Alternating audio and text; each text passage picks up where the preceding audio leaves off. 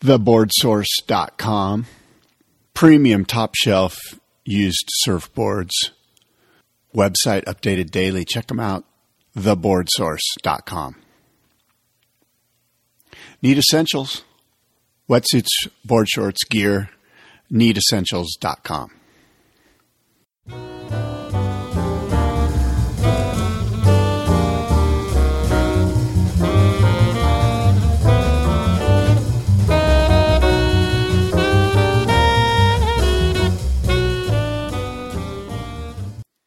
I know there are more beloved surfers in San Diego. Think Skip Fry. I know there are more decorated surfers in San Diego as well. Rob Machado comes to mind. And there are more historically significant surfers from San Diego. How about Phil Edwards or Bob Simmons? But for my money, Joe Roper really personifies San Diego surfing. Maybe it's his blue-collar work ethic. He's a hard worker. And he had to work hard to establish himself in the rough territorial waters of the 1970s Big Rock and Wind and Sea scenes. Maybe I'm a bit biased. As a young surfer in San Diego in the late 70s, I devoured Surfer Magazine, old and new. And Joe Roper, along with the other Joe Baran, were San Diego's finest representatives in Hawaii. And the camera doesn't lie. Joe Roper absolutely charges meaty waves. Soul, as defined by Merriam-Webster's dictionary, is a strong positive feeling as of intense sensitivity and emotional fervor. Taken a little further, the concept of surfing soul, a still rather vague idea and ambiguous. It's hard to put your finger on it. But we've all heard somebody say of another surfer, that guy has soul. Rabbit Kakai comes to mind. And you know it when you experience it, when you're around somebody like that. And yeah, I know surfing soul sounds rather trite and cliche. But if you know Joe Roper, you know that his spirit permeates San Diego's surfing soul. The Boardroom Podcast with Joe Roper. Let us begin.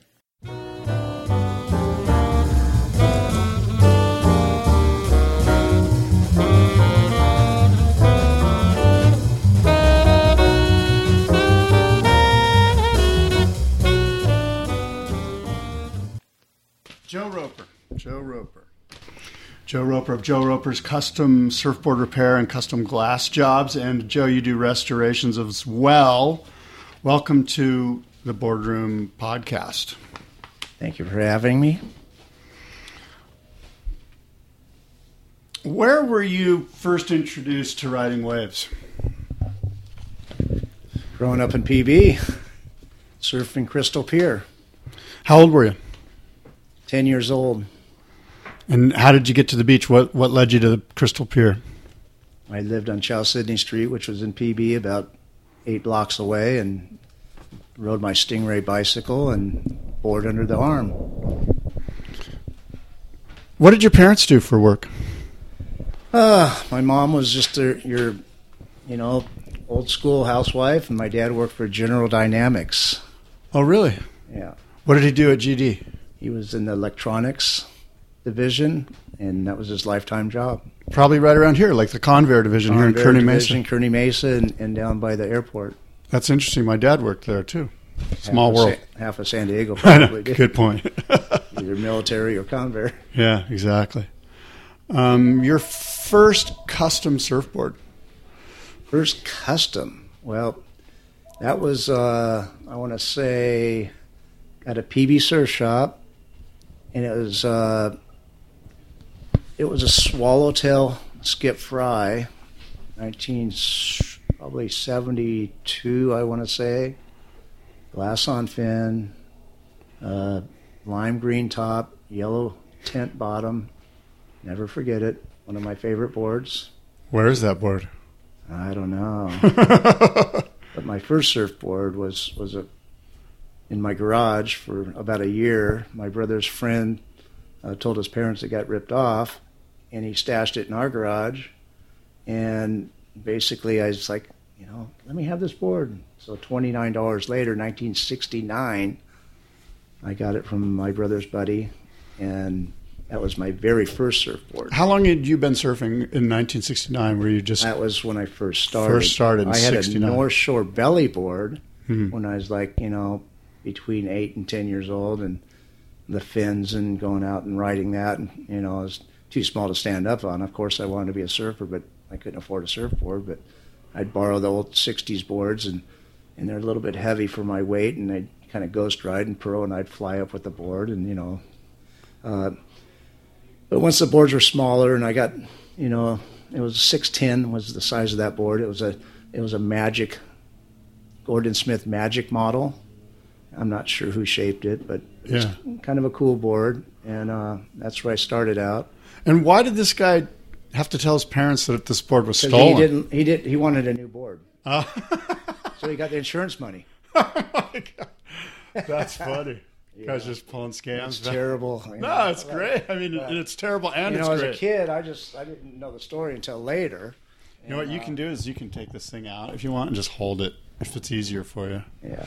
So I didn't really know the story of the board until later years, and they revealed it. But I ended up with a nice surfboard, and that was my stepping stone to.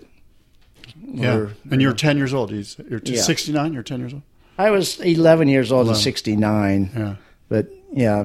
Now, that was a big winter of surf, obviously. Do you recall that being a crazy winter for you as a young 11-year-old, or was it just beyond you? Oh, absolutely. When La Jolla Cove broke, I didn't get a chance to get a ride up there. And I went up there a couple days after the big 69 swell with Ricky Gregg at La Jolla Cove. And just hearing the stories and seeing the magazines with, the North Shore getting wiped out and all that. But I was pretty young, and yes, I was, interested in seeing all that stuff, but pretty much I was just, that beach break kid, and just, kept it between Crystal Pier and Law Street and surf with my friends. Yeah. And you mentioned you had an older brother? I have two older brothers. My brother Steve, he surfed in the 60s, rode the Henson models and all whatever else, and he surfed the reefs, and, he'd get a surfboard and lose it in the rocks and destroy it, and my parents couldn't understand that. Like, how do you destroy the surfboard, and it costs so much money, and it was a different world back there. And he kind of phased out in the late 60s. He went through that 60s revolution of a lot of stuff going on. And then my brother Rick, he picked it up in about probably, late 60s. And he used to go up to Cardiff and the different spots up there. And I used to get to tag along because his buddies were kind of kneeboarders. And there's a couple surfers that were in his group. One of the kneeboarders ended up being the, legendary big rock guy, Steve Newbegin, which his nickname was Creature. He rode the George Greeno spoons, and then he kind of went into kind of a pintail kneeboard fry, and he never really hit the fish thing. He wasn't quite that. He was more like that, different style where the fish guys were doing that bottom turning really aggressive. He would airdrop, get in the barrel, and and that was his stance, as a kneeboarder. Was Creature one of the guys that first whet your appetite for big rock? Like, it seems like your older brother's friend. Oh yeah, they were going there, my brother Rick and that little group.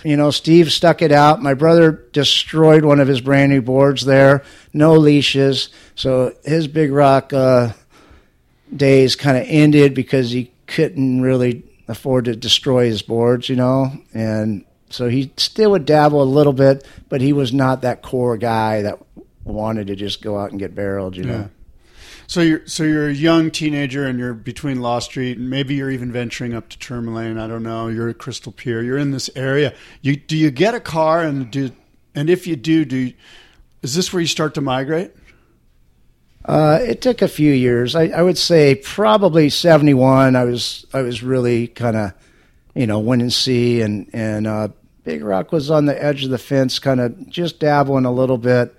You're a kid, and to get up there is no big deal. I mean, we'd ride our bicycles, like I said, our Stingray bikes with our boards. So there was no drama between, I'm a 13-year-old kid at PB, like there was no regional drama between going north of Tourmaline or anything like that? No. Only time I go to Tourmaline if the waves are too big and closing out at the beaches, and it was before school or whatever, and we'd go down and get this outside rolling wave. We could get outside and catch waves, where the beaches we just get hammered and couldn't. It was closing out. And actually Chris O'Rourke used to come down in big winter swells, and we'd go out and ride these big 8-foot burgers, or 6-foot at that time, probably seemed like 100-foot as a kid. But we'd go out there, and it's like that's where I first did the crossover. A guy in front of you, and hey, cut back, and we'd share waves, and it was just kind of that rolly wave at Tourmaline. So that was the only time I dabbled at Tourmaline as a kid. Once I kind of figured it out, and I bypassed that, and the waves are up, I go to the reefs, and then I ventured into Big Rock, and then there's no stopping during that. But I mean, going up there, migrating up there as a kid from PB to La Jolla, was that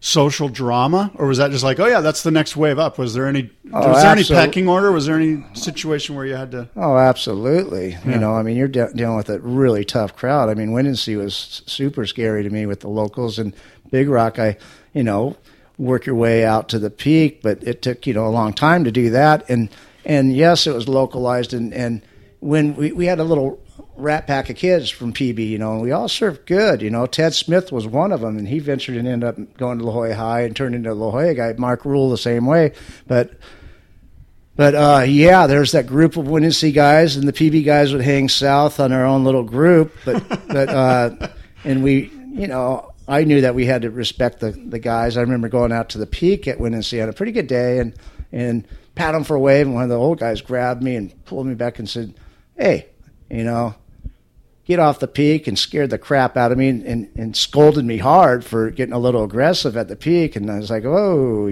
these guys are gnarly. Yeah. But, you just kind of take it and work your way down. And it was tough growing up back then, So we knew who to stay away from and who, how to kind of sneak your way in. But one story is riding our bikes up, and we go, hey, you going to Windansea? And there'd be me and Dan Ryan, or Chris Ryan, were the Big Rock guys, and some of the other guys would go up and we'd go together and surf Windansea, but you never want to go up in a pack, and so we'd kind of, guys like Chris Phillips and those guys were in our group, Fred Zerbrook, and there's just our core group guys that surf really good from PB, and we were friends with the guys in La Jolla, but it wasn't a hall pass by any means. It was just like, okay, yeah, what are you surfing? Yeah, going to the pier, and we'd sneak off and jam up to Windansea. And even at Big Rock, when I go to Big Rock, we'd ride up together, and a block away from Big Rock, Chris Ryan or Dan or whoever I happened to be. Those were probably the only two I kind of snuck out at Big Rock. But, hey, wait till I paddle out. Don't lock your bike by mine and sneak out like you didn't come with me. Yeah. And that was the pecking order of the way we rolled, Yeah. And it's like, what are you showing up with all these guys, And it was pretty localized. Like I said, it was a totally different world back then. Who are some of the guys that were older than you that kind of put the fear in you? Oh, there's just, all the kneeboarder guys that, that population was pretty heavy at Big Rock, and you got the guys like Mitch and Skinner, and, the surfer guys was Jeff Toomey was the one of the better guys. He's like the Lopez of Big Rock, super casual. You had, God, who's the fish guy? Backsider, New Break, not Gephardt, but Chang. Oh yeah, Chang was this backsider that came from the cliffs or whatever, and he surfed the jetty too. Even Larry Gephardt surfed Mission Jetty, but he was really one of the best backsiders I ever saw, taking off way deep and pulling in, and it's like, wow, look at that guy, man. How's he do it backside? So he was a standout. And then you got the Craig X and guys like that were surf guys that were older, but they kind of knew where I was coming from. Marshall was a kneeboarder that was taking pictures and all that. And they didn't hassle me because I was, just kind of held my mug and just, kind of sort of until I kind of was working my way out further. Then I was a thorn in their side, hustling them out of ways. But it was kind of hard to hustle some of them because especially Mark Skinner was like the kneeboarder that was like, he thought he was Jerry Lopez on his knees, super style guy. And he got that little exposure that Warren Bolster put in the magazine of all the kneeboarders. Yeah. So he had this ego that was just beyond. And I was going to ask you about that, right? Lobster Lounge, it came out in Surfer in like 77. Ledges, Lobster Lounge. There was one, right, when they called it Moyd's Land or something. Yep. How did the guys that surfed there that didn't get their pictures taken did react to that media exposure? Well, the guys that were getting their pictures, what are they going to go up and go, hey, get this photographer out of here? Bolster's kind of understood the localism. Yeah, I mean, I think he even snuck down the cliffs and got pictures too. But I guess you just kind of have a relation with some of these guys, and like Marshall took pictures, but he was never recognized at the magazine. He probably has some of the most sacred pictures of anybody in La Jolla, and they never posted his pictures, so he's got a file of classic old good stuff. He'll do a slideshow at Birds once in a while, and that's just really. But that exposure that I remember as a kid, like I was a 12-year-old when all of a sudden I'm looking at Big Rock. I mean, I didn't even think they called it Big Rock; they called it Lobster Lounger. And so I'm wondering if the guys that were there were like, "Oh, this is lame." Don't they know that this is sort of protected land, and what good is this going to do us? Was there any of that? Did you feel any of that? Did that exist? Like I said, it was just a group that liked that little ego boost, so they all kind of accepted it. Anybody would show up with a camera, they'd kick them out of there. Yeah. But if they're, somebody we knew, it was kind of a Bolster hall pass for them, Yeah. like Divine and, Right. Bolster. And then, Marshall was that underground guy in the water. He'd go out and get good waves and go, I got to shoot this, and go out and with his little Nikonist and just, get some incredible pictures. And tell me about the Windansea Surf Club. When did you become a member of the legendary Windansea Surf Club? Well, I didn't become a member until later years, but I was in the last Minahoonie contest. I think it was 1971 at La Jolla Shores, the year before Michael Ho won it.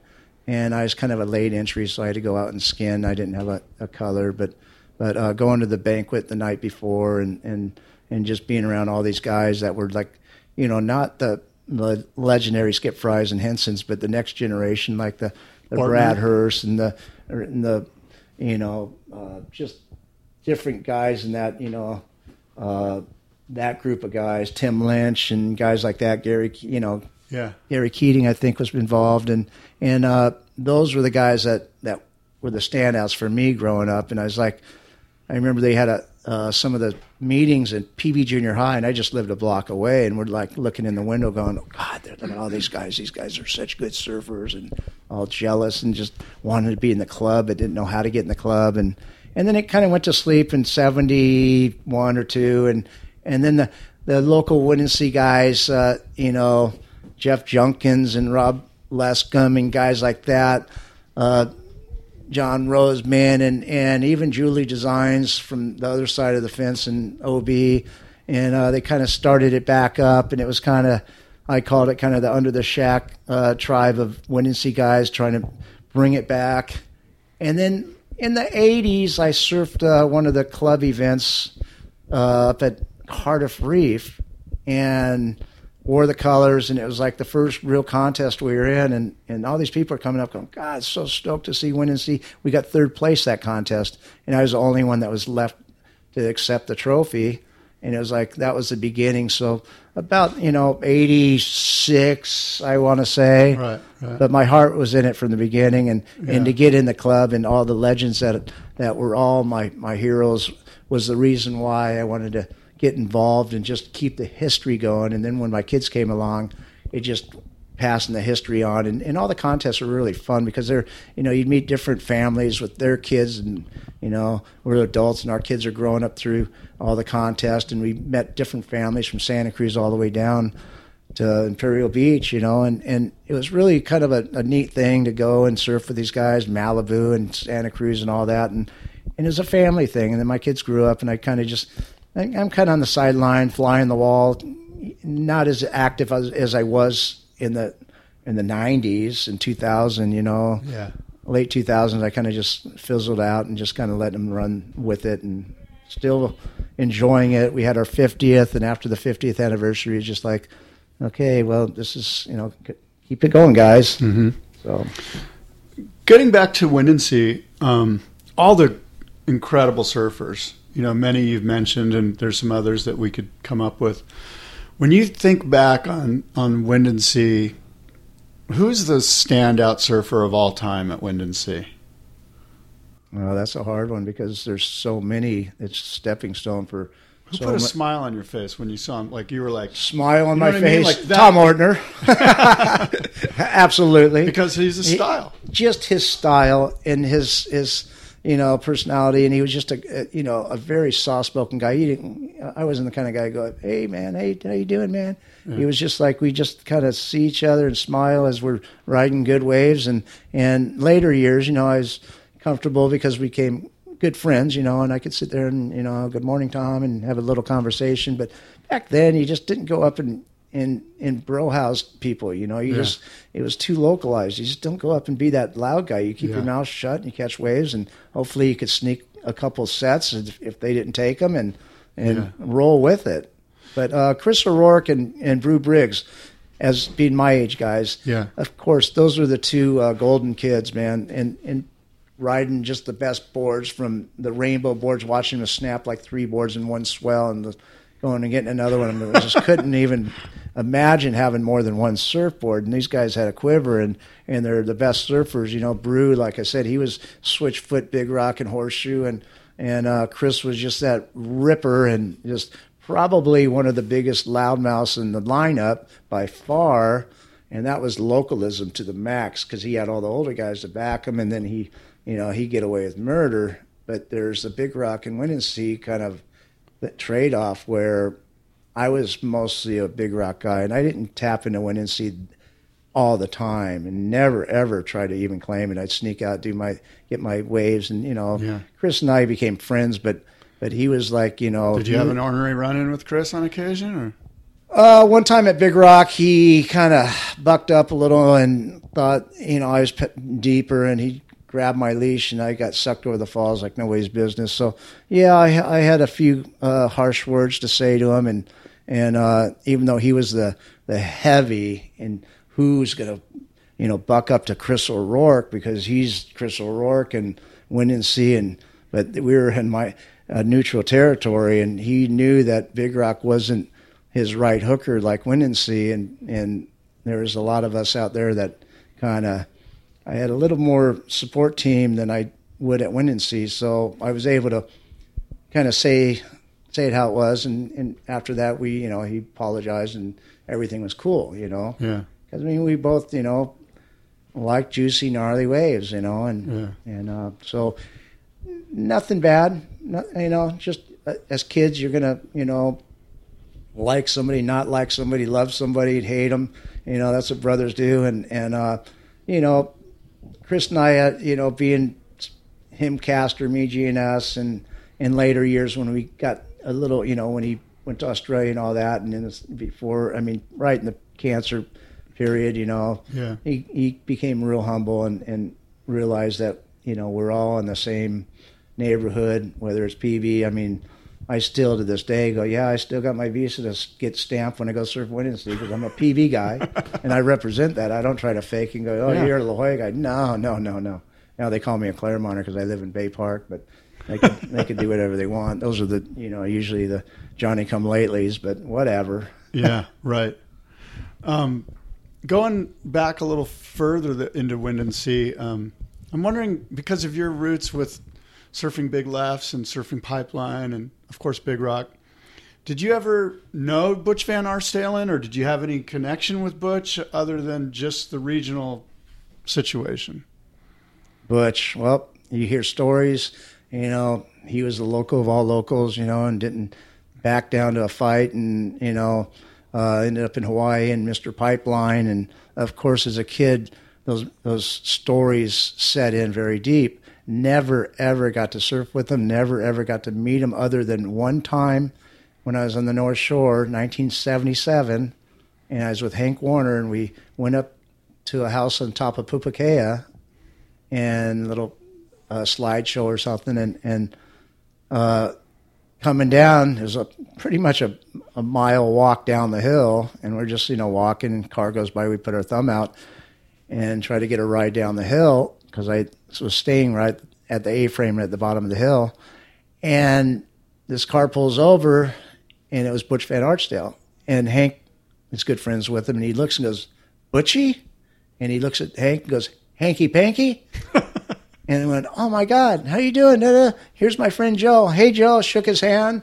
Butch Van Arsdalen, oh my God, good to meet you. Get in the back of the truck, and he Hank sat in the front seat of his little Datsun truck or whatever it was. There wasn't room for three, so I hopped in the back, got to the bottom of the hill.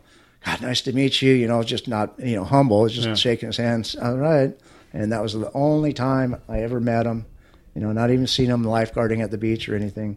But just, you know, part of La Jolla, like we said, Big Rock, Windansea, and then, you know, conquering the North Shore. It's the surfers that come out of the reefs in La Jolla. It's just, you could go down the list, and us growing up and hearing stories of, you know, different and Curran and all these, you know, legends that went over and surfed Waimea and Pipeline, and it just gives me chills going, God, I was, you know, hello, we're part of that. You know, this is our history of our neighborhood. Well, you have a direct lineage, Joe. I mean, when you think about it, and I've done some thinking about it, I can only think of 4 San Diegans that have been in the Pipe Masters. Now, there probably are a few more. In fact, I just remember Joey Baran. But when we think about it, we think Butch. Like when I think of Pipe, I'm thinking Butch, I'm thinking Joe Roper, I'm thinking Joel Tudor, and Rob Machado, who eventually won that event. And of course, Joey Baran, I believe, won it in 84 or 85 or something like that. So, and then you mentioned Diff, who named the Bonsai Pipeline. And who was the other name? Phil Pat Evers. Curran. Oh, Pat Curran, yeah. And Phil's from Oceanside. Yeah, so yeah. there is a pretty solid connection of, but it's small though. Really, it's 10 guys that have sort of pipeline in the San Diego connection, and you're one of them. Yeah, it's pretty special that I was able to get over there at the right time before the boogie board population even was thought of. Tell us about the first time you went to Hawaii and what it was like for you. Well, you know, graduated high school, 1977. By this time, you're an established big rock surfer. You've probably had some photos in Surfer magazine. Maybe those came right around 80. No, my first photo at Big Rock was Warren Bolster. Is 1975, the California Green Room. Really colorful, nice, deep barrel. You're 16 years old, roughly? Yeah, pretty much. 15, 16. And just basically 1977, got my boards made, had no clue on what to ride over there. I brought 3 boards, 3 different boxes. That's the way GNS shipped them. Glass on fins. Who's shaping your boards? Hank Warner made my boards. Yeah. Prior to that, I was working at San Diego Surf Shop. That's where I started my dinghy repair operation. Bill Menard would make my boards. And I started skating for Bain, and then I skated for GNS, little acceleration here. And when I skated for GNS, the Stinger came out, and they go, here, try this. Hated it. So I had Hank make me a little half Stinger, only 18 inches up on the wings, and made a pintail for a Big Rock board. And that board actually worked really well at Big Rock, glass on fin. And that was my second GNS after earlier GNSs before I started riding for Matrix in San Diego Surf Shop. And when I got ready for Hawaii, I told the owner, Glenn Horn, hey, Glenn, you know, you can't afford to give me a bunch of boards. GNS, they're sponsoring me skateboarding. They're going to give me my boards for Hawaii. I'm jumping ship, sorry, but, you know, GNS is my new home. And it was a little kind of ego bust on his part because he's looking forward to me riding Matrixes in Hawaii. But I had to make that decision, and I never looked back. And Hank fell right in my lap, you know, being friends with him and being an established good shaper that I could have a conversation with and design what I needed, because he didn't know what a Big Rock design was or whatever. So I went to Hawaii, and one out of the 2 out of the 3, the little 610, little winger one worked really good. The one I got the first photos of Pipeline on was a 7.2, and then I had a 7.6 that I never even rode at Pipeline. It was too scary, too wide, 0.2 forward, funky, piggy, and I loaned it to a guy and he broke it in half in Hawaii, and I didn't care for that. So the one in between was ideal, worked good. Paddling out Pipeline, you know, it took a week to really see a pipe swell. Looking at the Pipeline beach going, God, this just looks like PB. You just beat waves up and down. Where's Pipeline? I thought Pipeline 1 foot to 20 foot was just an offshore perfect barrel, but no, different story, you know.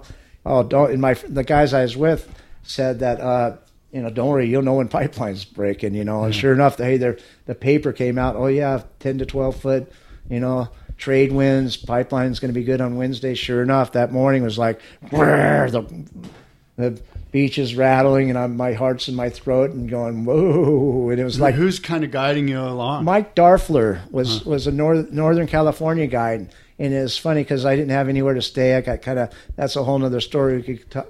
Yeah, go for it. Well, I got stuck at the airport and didn't have a place to stay. Bolster was supposed to fly with me.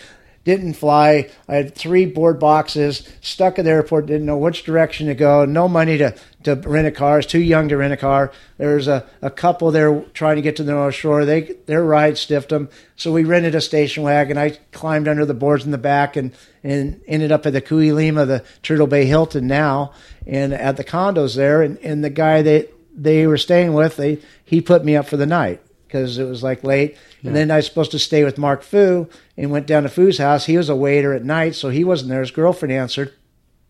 Ran into him the next day. He said, oh, my girlfriend said you can't stay here. We don't have room. So I'm stranded, homeless.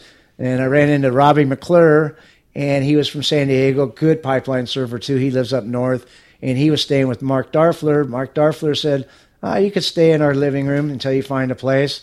Right on. Got all my stuff. That was right at Pupukea, the bottom of the hill before Foodland. Mm-hmm. And stayed there one night. Next door, the A-frame, the guy goes, we got a couch you could rent. And there I was. So 3 days later, I'm established, super stoked. And I'd walk out to the corner, put my thumb out, get a ride from the parents taking their kids to Sunset Elementary, and they recognized me, so it was a no-brainer. And then I ended up keeping my boards at Brad Hurst's house right off the wall, so I didn't have to carry a surfboard. But the hard part was going there in the morning and then having to get back to make my peanut butter and jelly sandwiches, which was a long walk. Yeah. And usually you didn't get too many rides hitchhiking.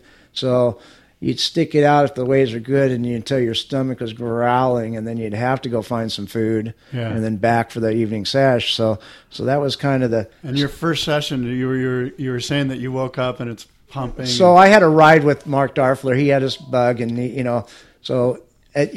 after we kind of get a ride, whatever, but I'd ride with him. The first time I went was with him. Yeah. And we sat on the beach. He goes, it's glassy. The trade winds are going to pick up. It's going to get better. I'm like, it's pretty good right now. No, trust me. So we went and had some breakfast, and then we went up, and there it was. It was like, the trade winds and perfect pipe, and paddled out. And wow, got out pretty easy. It wasn't too bad. First wave was like probably a good 8-foot wave, and came out the bottom and went, oh shit, it's closing out, and went to kick out to the full flying kick out like I've never done before, and I lost my board. Yeah. And now I'm just out there petrified, going, oh my goodness, what am I going to do? I'm caught inside, and there's a 8-foot wave coming to break on my head.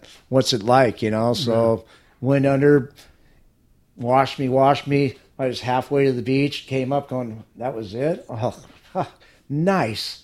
Got to the beach the next couple waves, got my board, paddled back out, and the rest is history, going, wow, that was too much fun, And when you're hiring for a small business, you want to find quality professionals that are right for the role, and there's no faster or effective way than through LinkedIn Jobs. Your time and capital are precious, and there is a powerful resource that can help you focus on what you're good at and integrate people into your team seamlessly to help grow your business. LinkedIn Jobs has created the tools to find the right professionals for your team efficiently and for free. LinkedIn isn't just another job board. Everyone is already on LinkedIn with their resumes and references, and now LinkedIn has designed a hiring platform to connect you with candidates specifically qualified for the job that you post about. More than 1 billion professionals meticulously organized to connect people by skill set to help us all advance our position. 2.5 million businesses already use LinkedIn for hiring, and 86% of small businesses get a qualified candidate within 24 hours. It's that fast, easy to use, and effective. LinkedIn Jobs can help you write job descriptions, filter the right person to you, and give you the tools to help you interview them like a pro. LinkedInjobs.com/surf is where you go to post your job for free. Yes, totally free. That's LinkedInjobs.com/surf to post your job for free. Terms and conditions apply. So maybe it was a blessing that you first wave was sort of not a wipeout, but you lost your board. You had to deal with what pipe was going to be right away, rather than like the whole time being, oh, what's it going to feel like when I actually do get worked? Yeah, pretty much. That was like, just like when you're not used to riding big waves and all of a sudden you go out and you're kind of a little greenhorn from not having any big waves all winter, and you get hammered by that one big set on your head and go, oh, good. Oh, that wasn't so bad. And that same feeling, even to this day, everybody gets that feeling like, oh my God, oh, that was nothing. And then you take your worst wipe out and go, okay, I'm in good shape. That was it. Okay, bring it on. Yeah. So, Yeah, that might have been the case, right? That you got to swim, you got hit on the head, you did the deal, you did the loop, and now you're out there. And what are some of your first rides like? Like, do you remember some of these first makeable tubes? Yep, I remember just getting this perfect little 8-foot wave and just being able to look up at the tube instead of crouch down, going, wow, this is. And then the spit was like, Big Rock would spit a little bit, but to get a real pipeline spit, it was like, oh my God, this was insane. It just blew me out of the barrel. How is that? And then you get deeper and get heavy ones, and you get the spit blowing in your face. And, as you progress into understanding pipeline and getting deeper and deeper, it's like that spit's a wicked thing. I remember a couple of days later, quite a few years later, this day was just probably 10 to 12, maybe 15 foot, and it was lower tide, and it wasn't a matter of making the barrel, it was a matter of withstanding the spit that would blow you off your board. There was a couple of photos that shows me like just full wide stance, holding my stance, and every shot was a foot further towards the nose of my board, and then I was standing there like I was still on my board with no surfboard under me by the spit blowing me out of the barrel. And I'll never forget those days, and just I remember just soul arching, waiting for the spit, and then I'm kind of falling back and my foot's off the board, and there's a shot in the magazine with 1 foot up, and Shirley Rogers took the picture and said he made this. Yeah, I did, because the spit finally blew and put my foot back on the board and made the barrel, because I like doing the little soul arch. Come off the bottom and just kind of did that style, and people kind of see it. And, I grew up looking at, Al Chapman and Sam Hawk and Lopez and all my idols of the 70s that just, God, that was a style time, Rabbit doing his little hands behind the back. And so, you had to, I guess you'd be a poser now or whatever, but back then it was, just the way of my, especially Big Rock, you take that late takeoff on a single fin and you kind of, whoa, and you'd have to kind of arch and miss that lip. It was just a natural turn. Yeah. It kind of would help you get that bottom turn and get under the lip by kind of doing that little arch and making your board come up and then stepping forward and getting barreled instead of trying to be forward and having that lip hit you in the head. So it was almost technique as much as anything. Pretty much. If you look at the way in the video, there's a couple out there, old shots of Big Rock, and you see me kind of come off the bottom and then kind of loop up into the barrel. And that was just like a natural little turn. Yeah. And now I break my back. My back's so messed up. But well, the back to pipeline. What was the crowd situation like in 1977? I'm thinking like the magazines were saying, "Oh, Pipeline Underground with Brian Bulkley and Doug Brown and these guys." You were probably surfing with these guys. 77, I didn't know who I was surfing with. I didn't know who was who or what. Yeah. I remember Joey Moran, yes, and the California Kid. I thought he was like a Hawaiian guy because he's riding a Town and Country. I didn't really have any clue who he was, but anyhow, just back then it was just went out and got good waves. The crowd was just you just don't go out and be aggressive. I grew up going, you better respect and stay on the sidelines. And if you get somebody's not around, you pick off a wave. Yeah. You're in business, and you pick off another one, and you go out in the early dawn patrol, and the pros wouldn't show up because they call it Kodak Reef for a reason, because around 10-ish is when the sun comes out, the trade winds, and all the Hawaiians and all the pros show up for their photos, and that's the prime time. They're not cracking it, or not so many. The core guys are going to get out no matter what. But I was able to get out late or get out early and pull it off, and got some really good memories of that. The next year was the first year of the Rainbow board, and I had a better idea of what boards were working because I had no idea. So I'm looking at all these Court Guions and of course Parishes were the all-time pro guys board of choice. But Court Guyon would make, like Buckley and all those guys, Chris Lundy and Bruce Hansel and all the underground, that was the underground pipe guys, would all have that. And then Buckley started making his own, and Chris Lundy always kind of dabbled. He was mainly a glasser. And my friends rode those, so I put them under my arm and get all the specs in my mind and the size and where the wide point was pulled back, not that California forward width in the gun. So I kind of came back immediately, went to Hank Warner and went, this is what we have to make for next year. So I was always a year behind on my technology on building surfboards, but I'd still pull it off to where my boards got better and better. I could ride bigger and bigger waves. 77, I had the 7.2, and I'll never forget it. It was one of the best days. I think Doug Brown, Roach, they called him, got a cover shot, and it was probably 15 plus. Absolutely trade wind, perfect second reef going into first reef.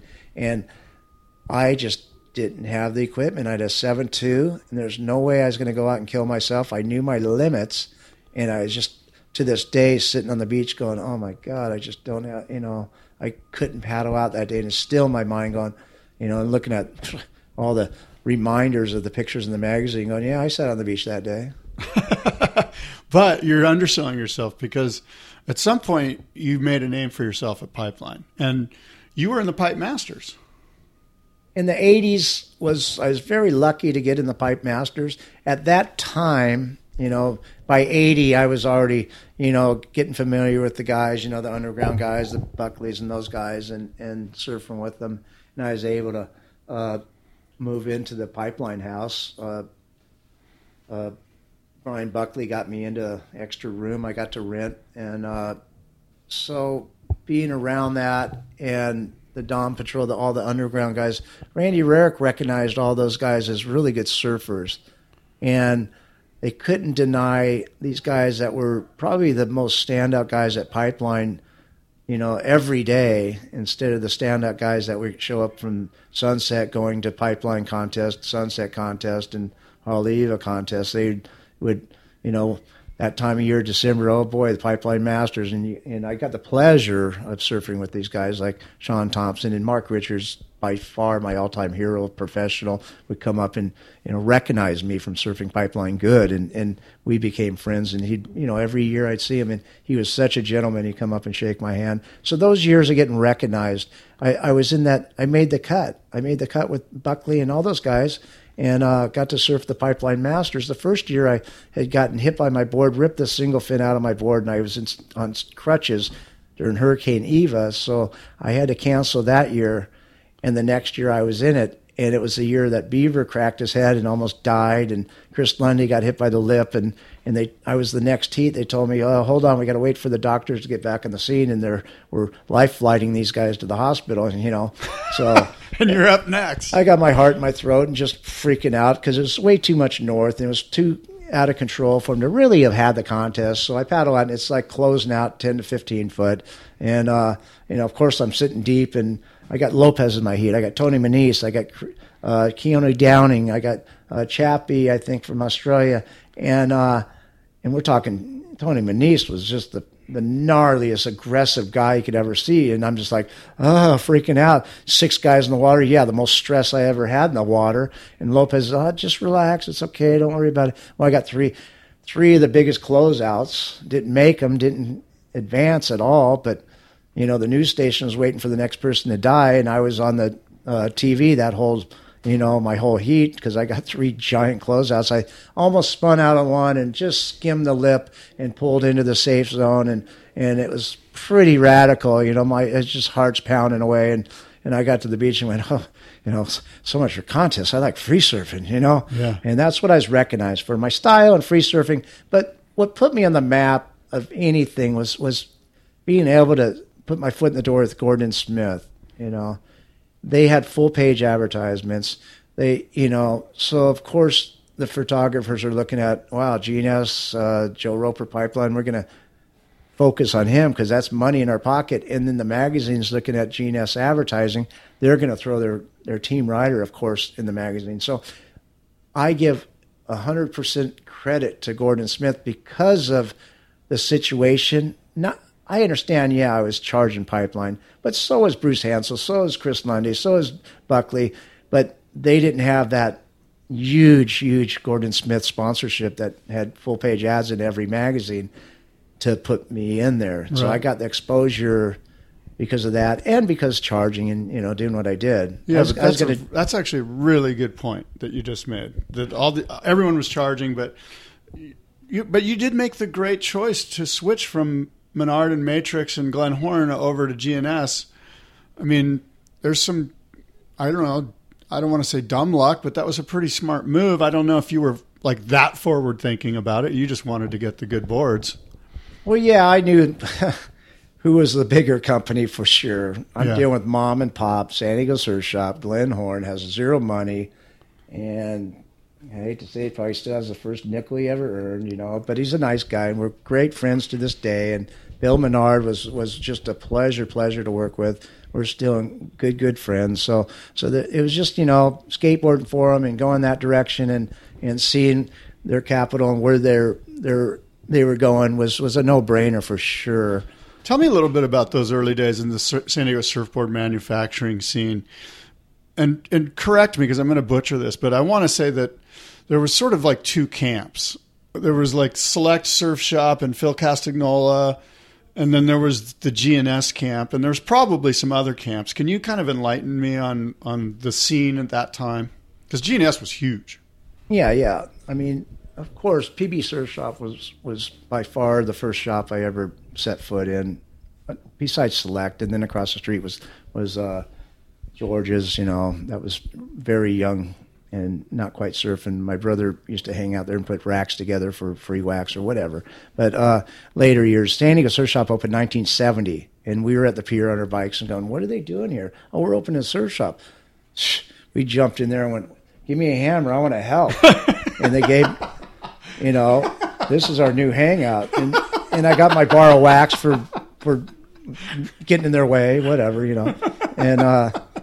And it was really, that was pretty much a stepping stone because they were the underdog shop. PB Surf Shop was established. Select Surf Shop was gnarly with, the Channons and the Casters and the group of people that hung out there. And just was that like the older guy gnarly scene? It was just a different, culture of guys that were like, from the PB guy. I mean, the legends, and the Hank Warners and the guys that hung out there. I mean, Channon and all those surfboards they sold out of there. But then, Phil was, wheeler and dealer. I mean, he just had a lot coming and going, and a lot of adult activities that as a kid you kind of keep your distance, but you're still got your foot in the door going, this is, cool, because it was just a stop on my bike path on the way home, and check it out. But PB Surf Shop, of course, Bill Andrews was the manager, and let's make a deal, Bill. And we'd go sweep the floors for wax, or when the sandals came out, I'd work all day long to get a pair of sandals. And then whatever it took, Cadillac wheels came out first time there. So Bill was the guy that we'd try to hustle every day for something, and that was my fun time. A lot of memories with Bill and PV Surf Shop, and they had their little thing on the side where they did repairs. That's where I actually paid for my first surfboard repair on my. It was a twin fin, 1970, I want to say, and it cost me $3. Man, I was shocked because it was so much money. I was like, and I went, shoot, I'm going to have to start fixing my own dings. But I think I got them down to $2. But anyhow, that was my memories. And then when San Diego Surf Shop, of course we hung out there and helped, be one of the rats, because the owner, Tommy Flanagan, she had a son that we went to school with and a daughter, and her husband was a yacht broker, and she was gnarly. She actually opened up the shop and came from Mission Beach to Crystal Pier, and I think it changed ownership, but she would do all of the glassing and hot coats, and then they come down to the San Diego Surf Shop and they'd sand them and put the fin boxes in them, and then he'd go back and then she'd pin line them and gloss them, and then they had a polish guy at San Diego Surf Shop that would do that, and she did it out of her garage on Law Street. Gnarly. And she was, super gnarly. She ran the business, and And I remember all of us had our little bikes in front of the shop, and she always told us to put them off the side, and we're blocking the entrance to the shop. And she came out, and we were like running for our bikes, and she grabbed her son's, the first one, and just fling that thing down the street as far as she could. And you know, we had to kind of ride away for a little bit because she was pretty steamed. So she was a pretty aggressive, really gnarly owner of the shop. Many memories of that. Watching them do repairs on the side and their team riders and doing the WSA, because some of us were sponsored by San Diego Surf Shop. You know, if you look at the old programs from the 70s, you know, you'll see she had her little team and PB Surf Shop had theirs. PB Surf Shop and Bill Andrews were, I mean, they were GNS. I mean, they were the number one shop selling GNSs, but I would say 80% of them were La Jolla Shores. And the Keith Kunches and all the Tim Lynches and Kerry Keating and all the guys that rode for him and just those were the rippers and Bill was a part of that whole thing. I don't think they came down to PB too much, but some of them later years would, as young teenagers, would work at the shop. Tim Lynch and Gary Keating and actually even Rusty Preisendorfer and Angie was working at PB Surf Shop at the time too. So you had that whole little clique of Gordon and Smith people that were part of PB Surf Shop. And I was pretty much solid with San Diego Surf Shop, but I'd still pop in because, you know, I mean, you got to keep in touch with all the shops. That's just the way it rolls, you know. And so that was my younger years of being part of the different shops. And like I said, San Diego Surf Shop went through 3 different owners. Tommy sold it to Barbara Dybel, which was part of her. She had 3 daughters and a son, Chuck Hope, that him and I would glass boards together. And Hank dated Judy, and Robin Sutherland built surfboards too. He dated Peggy, and Mike Dehart was a PB Point guy and dated Karen. So, and then Chuck surfed. So the mom bought the surf shop because they all convinced her to buy it, and she ran it. And then, you know, they built boards and they did, you know, whatever. And then it turned into the Matrix, and then she sold it to Glenn Horn, and the rest is history. San Diego Surf Shop. Yeah. I'm going to mention some names. TheBoardSource.com, a warehouse-based surfboard reseller located in Carlsbad, California. The Board Source buys, sells, and takes trade-ins on surfboards, and they have over 300 new and used boards in their inventory.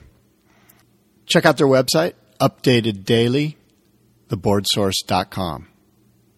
Premium used equipment. TheBoardSource.com. I'd like to just have you kind of freeform. Let's just start with Skip Fry. Skip Fry, of course. There you go. GNS, Skip Fry, Crystal Pier.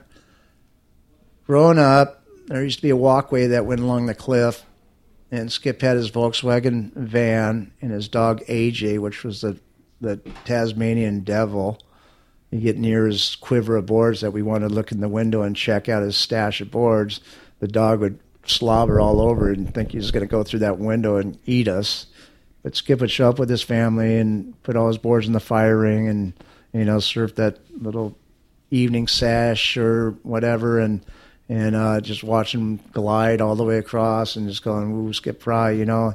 And, you know, just in conversation, hi, you know, and through the years, you know, we became better and better friends and going through so many chapters of our lives and all the way to this day is like, you know, he's like family. Yeah. So Skip has always been just the smoothest, you know. I mean, when my son JoJo started surfing, you know, I'd push him in waves and catch a wave, and Skip would be riding a wave and catch up to him on the shore break and push him back out and then head out to catch a wave, and we just kind of do that little rotation. And here you get a freebie from us and catch your own, and we'll catch up to you, you know. And that was where he learned his style. I told my kid when he started paddling and catching waves on his own, if I ever see you do a Huntington hop, you're going to have to find another ride to the beach. See how Skip surfs? That's the way you got to show your style, son. Yeah. You know? Yeah, for sure. What about Carl Ekstrom? Carl Ekstrom. I never really knew Carl back in the day. Later years and all the little events because of the history and all that. And historical luau's to the cancer luau's to all the events. Carl and I became friends, and Woody, his brother, but Carl more than anything because he's a surfboard builder, and we could have that same level of knowledge. By far, he was the mad scientist, and if I had any questions, I'd ask Carl on any kind of resin projects. So he was always somebody I always 100% looked up to, even to this day. And I really, really stoked to be able to, through the years, be a part of somebody in the history books, to piggyback, to be the fly in the wall, to be able to hear conversations and surf stories.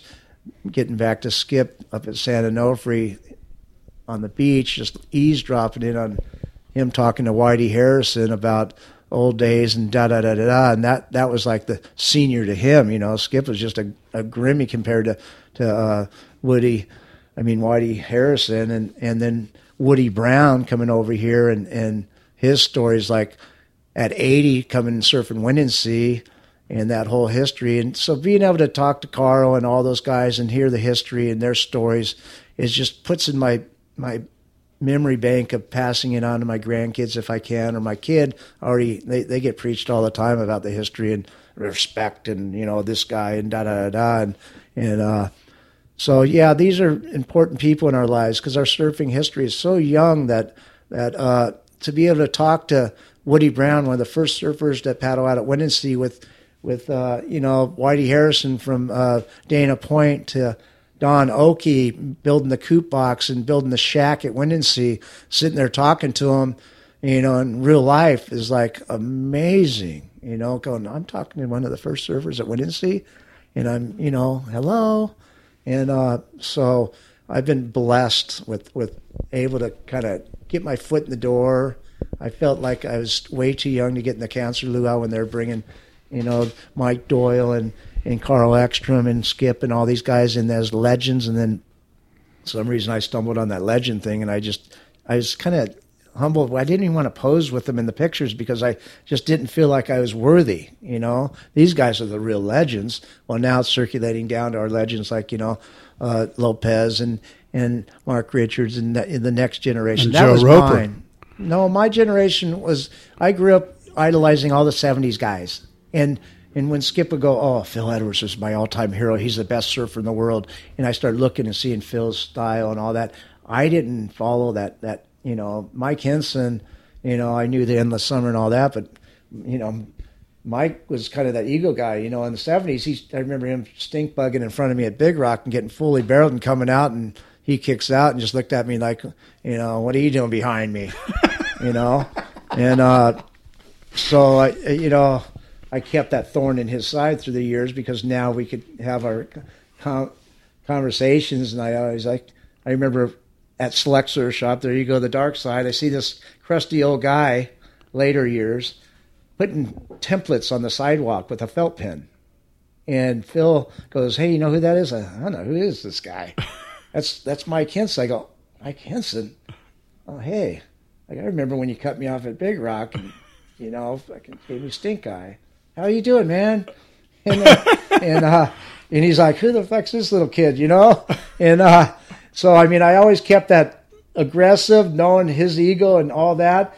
And I didn't go up and go, ooh, you're the Mike Henson, could I get your autograph? No, it was like, I always kept that thorn in his side as being that local guy from, you know, PB La Jolla and letting them know that, you know, I'm the next generation, buddy, you know, so you got to better show me a little respect. But I love to, no disrespect whatsoever, but it's still a good to be able to talk to these legends, you know. For sure. What about Diffenderfer? Did you ever know Mike Diff? Diffenderfer? Through the luau's and all that, I was able to, you know, have conversations because he kind of recognized me and knew Guys Pipeline in the later years. And I was able to get a board made from him in Hawaii. My friends play golf with them and oh yeah, I'll get you a board made. And I had it glassed and I just finished it up here.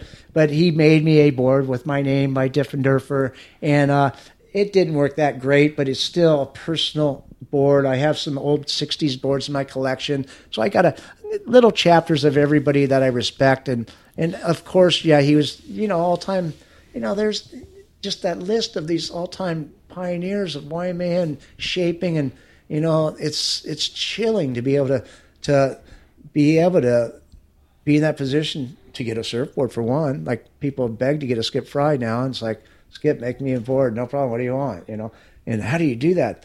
You know, there's a relationship there that we've earned through, you know, the 50 years we've been hanging out, you know, so it's really special, you know. Well, you mentioned your collection of boards, and for anyone who doesn't know, if you come to Joe's shop, he's got an incredible collection of surfboards.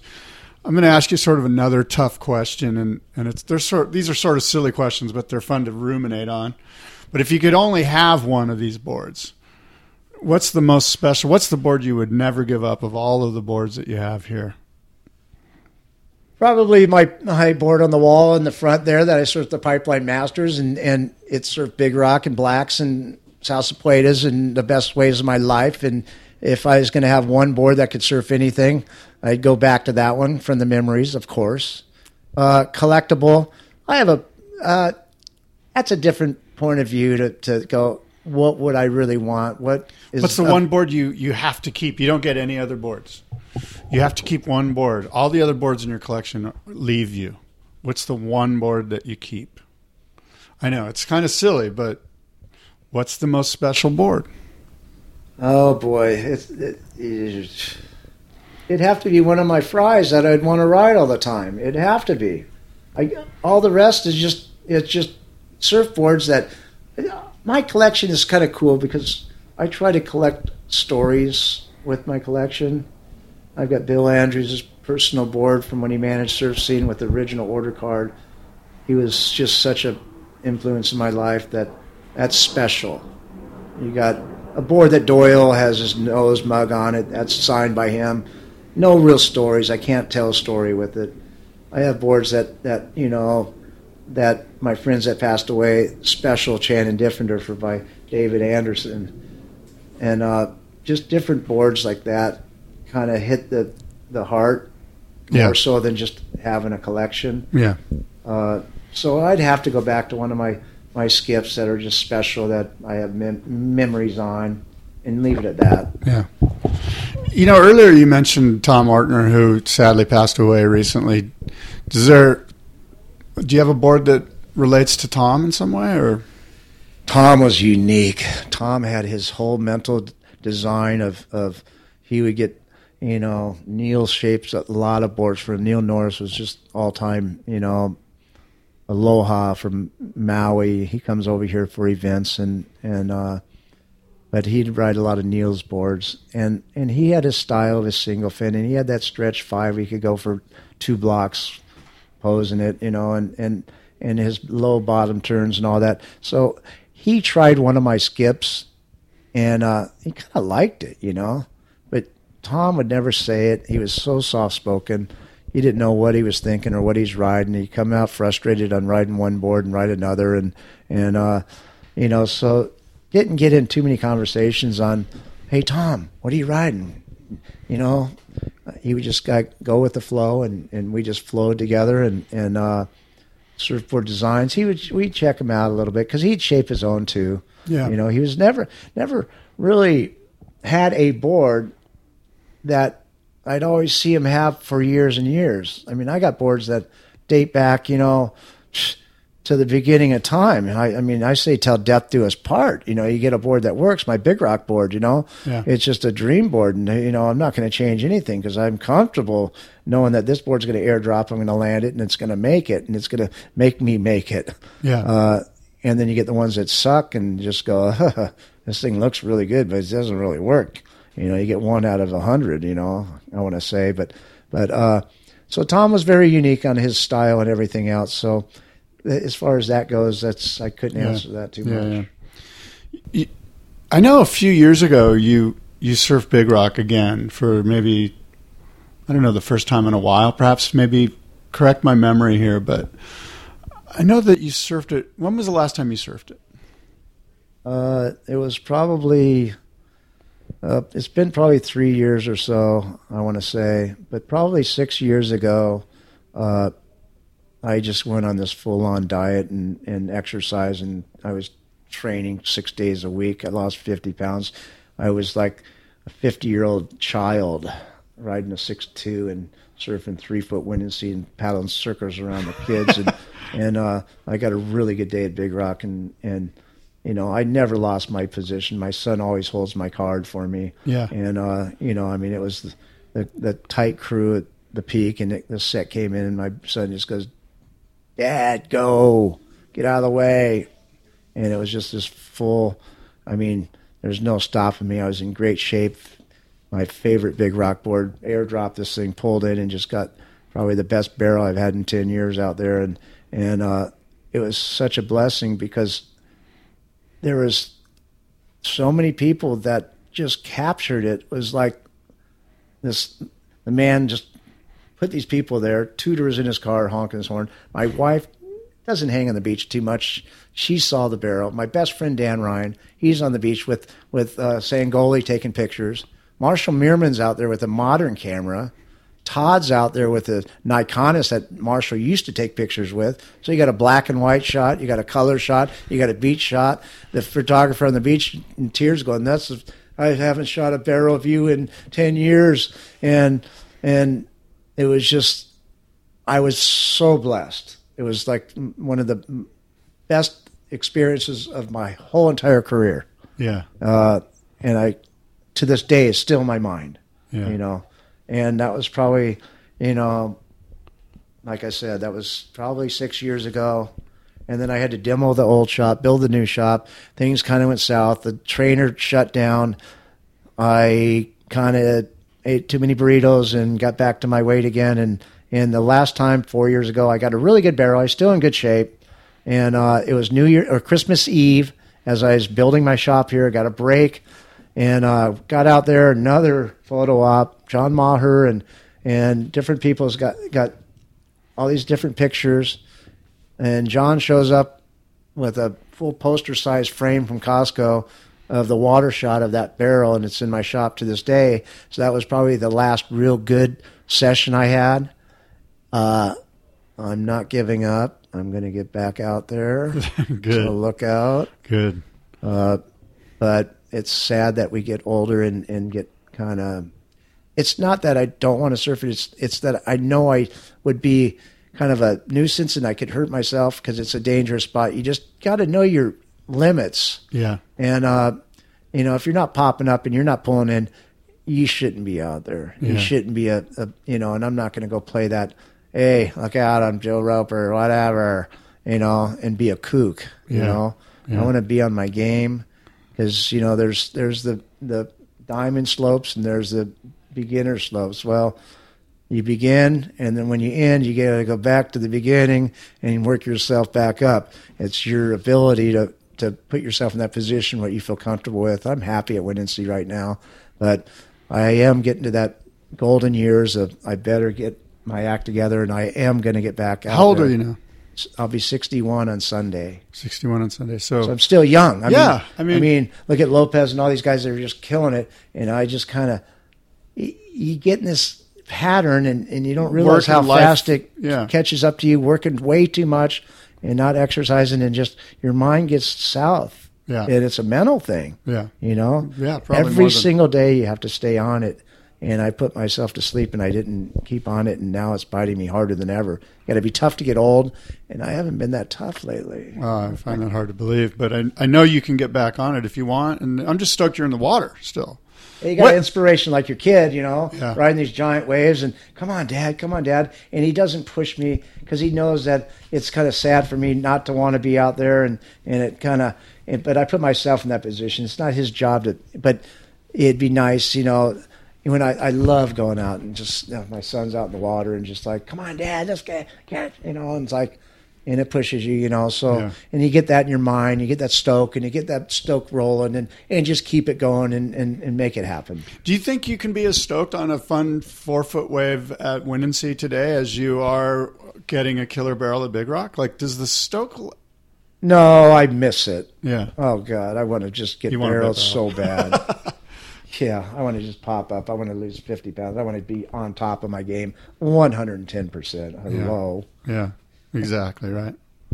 Tell me about Jojo. I mean, your son, he's a big wave hell man. He's obviously followed in your footsteps.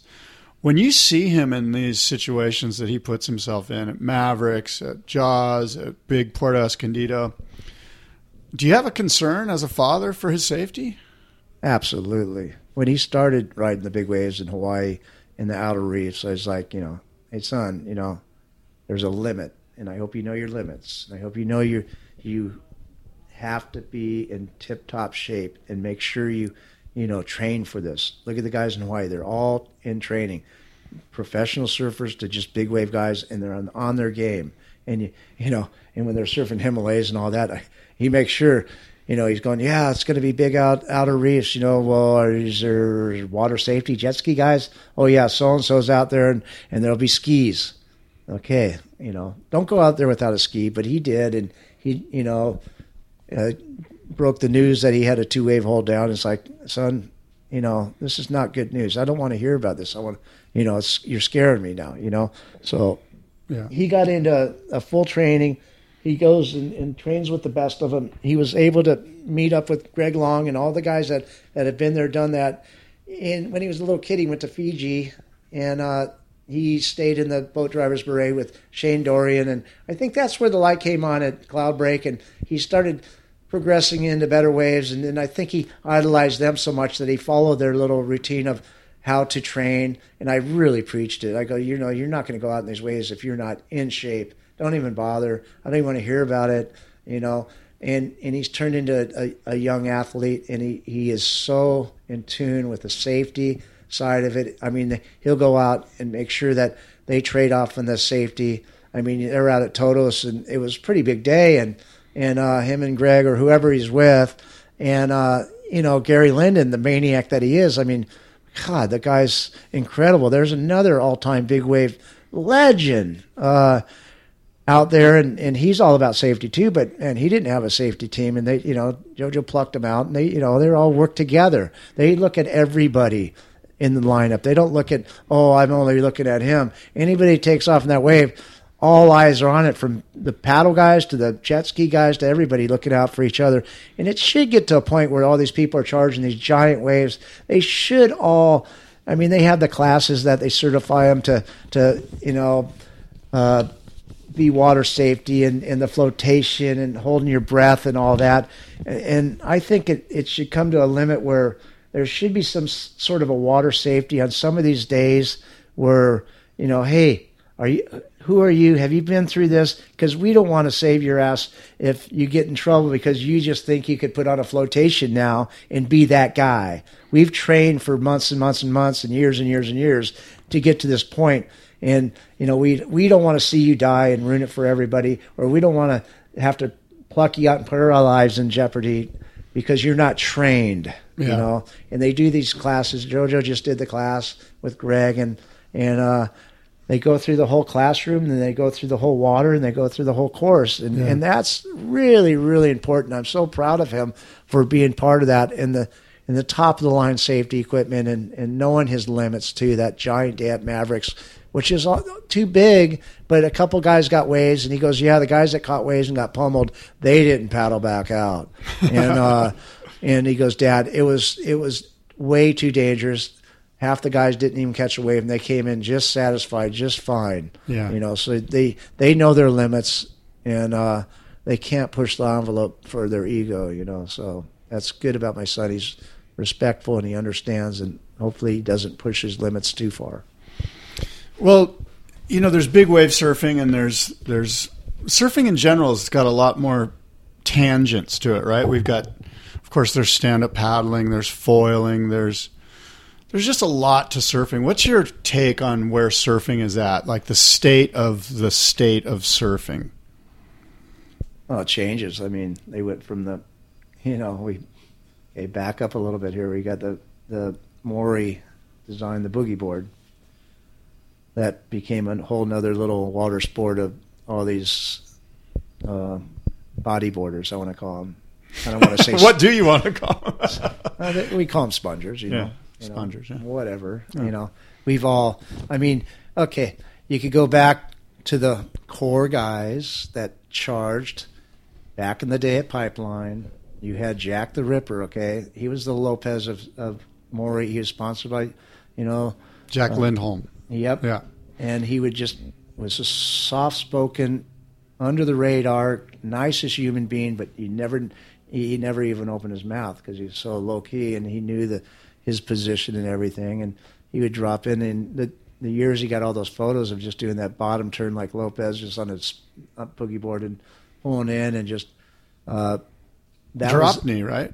Drop knee, yeah. And it was just pretty incredible to watch him. And then after him was the maniac Daniel Kaimi.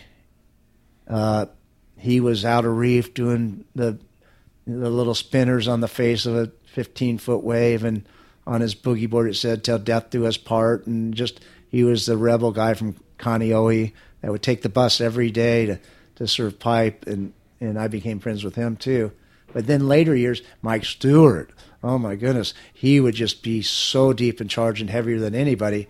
And then the population got too out of control, and all the contests and everything else. And that was Hawaii. And even to this day, the surfers and the bodyboarders have their little competitive thing, and it kind of got harder and harder to catch waves because they're ruthless. The Hawaiian bodyboarders just stuff you. I mean, for later years at Pipeline, just going, oh my God, this is just, can't get anywhere because these guys just look at you and burn you. But that's that. San Diego, Big Rock, we had a pretty tight little spot out there. There weren't too many guys we'd let out at the peak, and there was battles constantly, with those guys. And still to this day, there's battles with them, but they sneak out there, and there's a couple guys probably after 20 years of hassling them, we're friends now, But, I think I know who you mean. Yeah, so there's a few of them that we've accepted it, but I let them know they're spongers to this day, going, you're still a sponger, but right. Maybe someday you could stand up, but whatever. Yeah. It's a different sport. Getting back to that, turned into the windsurfers, which those guys in Hawaii just has all the fun tickets. They pick something up and they run with it, and they do it to the max. Going out at Hukipa, is that where they all the windsurfers and just going off and riding the waves, and then Jaws, and outer Velzeland, backyards out there. Yeah, backyards and all that, watching those guys just going, oh my goodness, look at this. These guys are just ripping on these windsurfers. Then the kiteboards came, and then the foils are out now, and all the evolution of all these different sports, the stand-ups, that's like when the boogie board thing came out, these stand-up guys start, hey, I'm a stand-up guy, I'm going to paddle out. Well, you're not going to paddle out here. Windansea, you'll never see a stand-up guy taking off out of Windansea because we have to have our limits. There's plenty of spots, plenty of areas for them. Not that they're not rippers and killing it, and the size of the boards and what they're doing now, just like any sport, they've dropped it down from the big barges to these little 6-7 foot ripper boards, and don't get me wrong, these guys are taken to the max just like a surfer, and they are riding waves, and it is, but there's a place for everybody, they're not going to go out at Big Rock, and you could get into the kayaks, I call them butt boards, and South Africa has a huge population. San Diego has a little group of them. I fixed their boards for them. I got a group of them there. They're all part of a little club thing, and they all go up to Torrey Pines, and they got their own little spot. Yeah. And they hit it off there, and some of them have respect. They know their limits. They're not going to paddle out at certain spots because they know they're just going to kind of get run kind of down the beach. Yeah. But so there's a lot of different water sports that you see that come and go, and they fit in or they don't, and the way our as population increases, and one thing is, that has really put a thorn in my side is Costco. The softboard, and took 25% of my business, and everybody else that built surfboards, and anybody and everybody could go out and they still surf like a surfboard, and they think that they could just paddle out at the peak at all these, diamond runs like the ski slope, the top of the mountain spots, and, try to get aggressive. And it's kind of like, you're still on a sponge here, It's like a wave storm. Yeah, the wave storms, and the kids love them in the shore break. They can't break their good boards and all that. That's fine and dandy, and the beginners don't get hurt when they get hit by them. But those things don't even ding. I mean, they ding, but they don't give me any business. So there's nothing in it for me. Right. Anyhow. Well, what does retirement look for Joe Roper? What does it look like? Changing careers, you could never retire. You know, you look at your dads and grandfathers and, you know, everybody that is anybody that has just that craftsman side of them. You always got to dabble. Yeah. You never stop. Yeah. As far as this whole huge empire that I've created with my wife that has made this happen, and my family, all the kids have gotten their public relations experience from anybody and everybody you could ever imagine coming through that door, whining about this or nice as can be, or, you know, and that's a, you know, when they're, you know, from 8 to, you know, teenagers. Yeah. You know, they came down the shop and customer service, you know, and I just did it because, you know, growing up, you got to have that experience. And of course they all went to college and they're all doing their little careers. Yeah.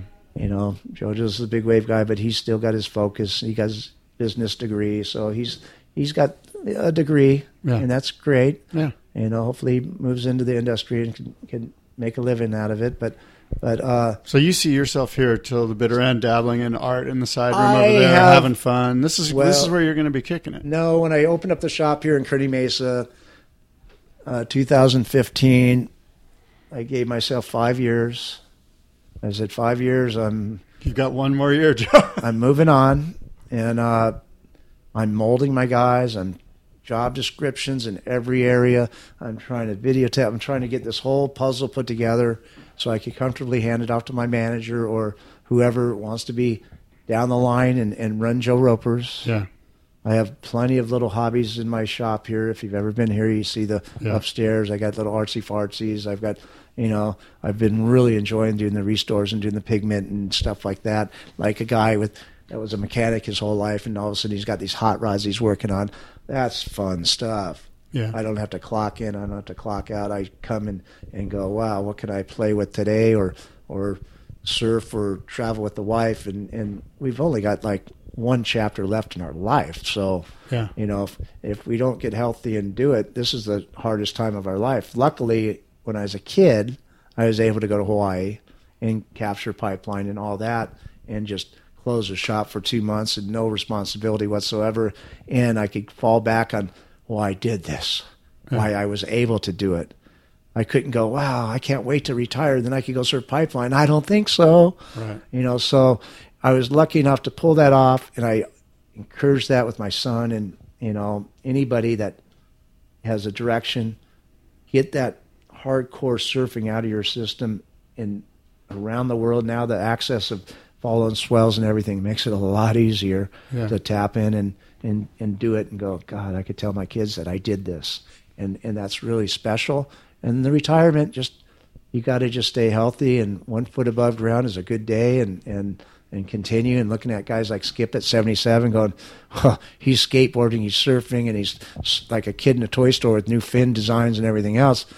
I got a lot of people to look up at, and I better get my act together and stay in tune with that. And that's what I'm looking forward to. Yeah. You know, I've created it. The stress, it's building this empire. I mean, I had, 6-7 day weeks, 12-hour days in the trenches, sanding over 100 boards and just like having to get everything done at a deadline because we're real consistent. You can't flake out. You can't let your customers down. You have to keep them happy. You got to put out all the fires, and that is really stressful. Yeah. My wife has had to deal with this stress for way, way, way too many years that I could admit to, but bless her heart, and she knows, and we have a plan. Cool. January, we're going to kind of like set back and let them run it and not try to interfere in the production part of it. Cool. But I'm not using that R word. It's just changing my fun ticket. Right. Cool. Well, we've said a lot, Joe. Thanks for your time here today. And I urge everyone to come down to Joe Roper's Custom Surfboard Ding Repair. And, of course, he does restorations and glass jobs. Thank you, buddy. or just come down and check out the surfboards on the wall. It's like a little museum, and one of my jobs is kind of the tour guide. So come by during the week and say hi and check it out.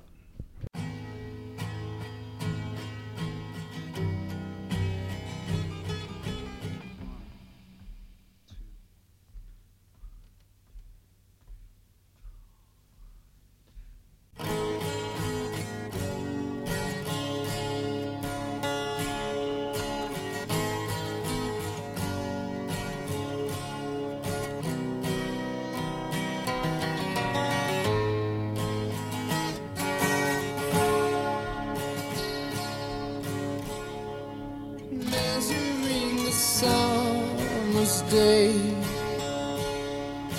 I only find it slips away to gray. The hours they bring me pain.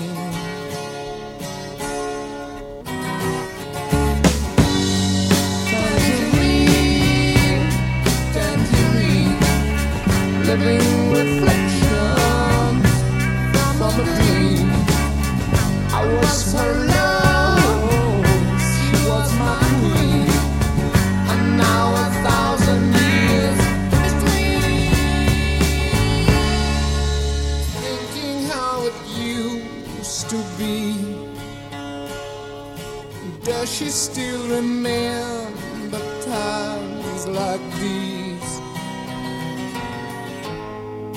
To think of us again. And I do.